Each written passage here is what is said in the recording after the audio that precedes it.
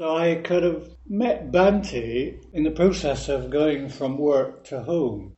I met him in Monmouth Street in our Buddhist information shop, it was called, Sakura in Monmouth Street, which was off St Martin's Lane, Drury Lane area, that part, Holborn. I had a kind of habit of wandering through the streets rather than going directly home, and I kind of wandered through the streets in search of bookshops, really.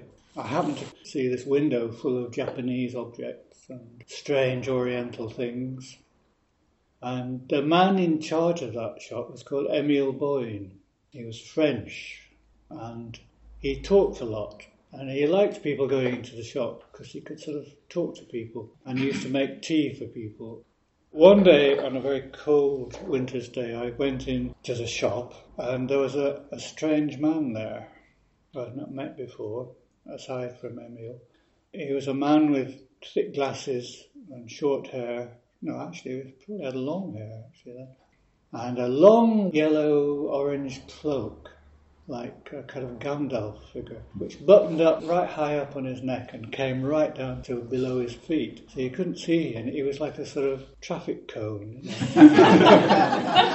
And you couldn't really see very much of him. And it seemed to make his head very small, so all you could see was this big pointed cloak and a man hiding in it. So that was my first impression of Bhante. You see, the thing is, I was in search of mystical truth in those days. I wanted some mysticism. I wanted magic in my life, magic and mystery. So I was always searching for this element of mystery and the exotic. So that's why I went into this shop, really, to get books on magic and mysticism.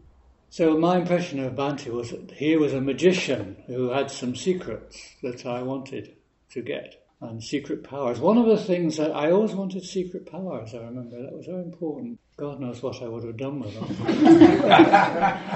He looked so strange, very different from your average city worker. He was a man who might possibly give me these secret powers.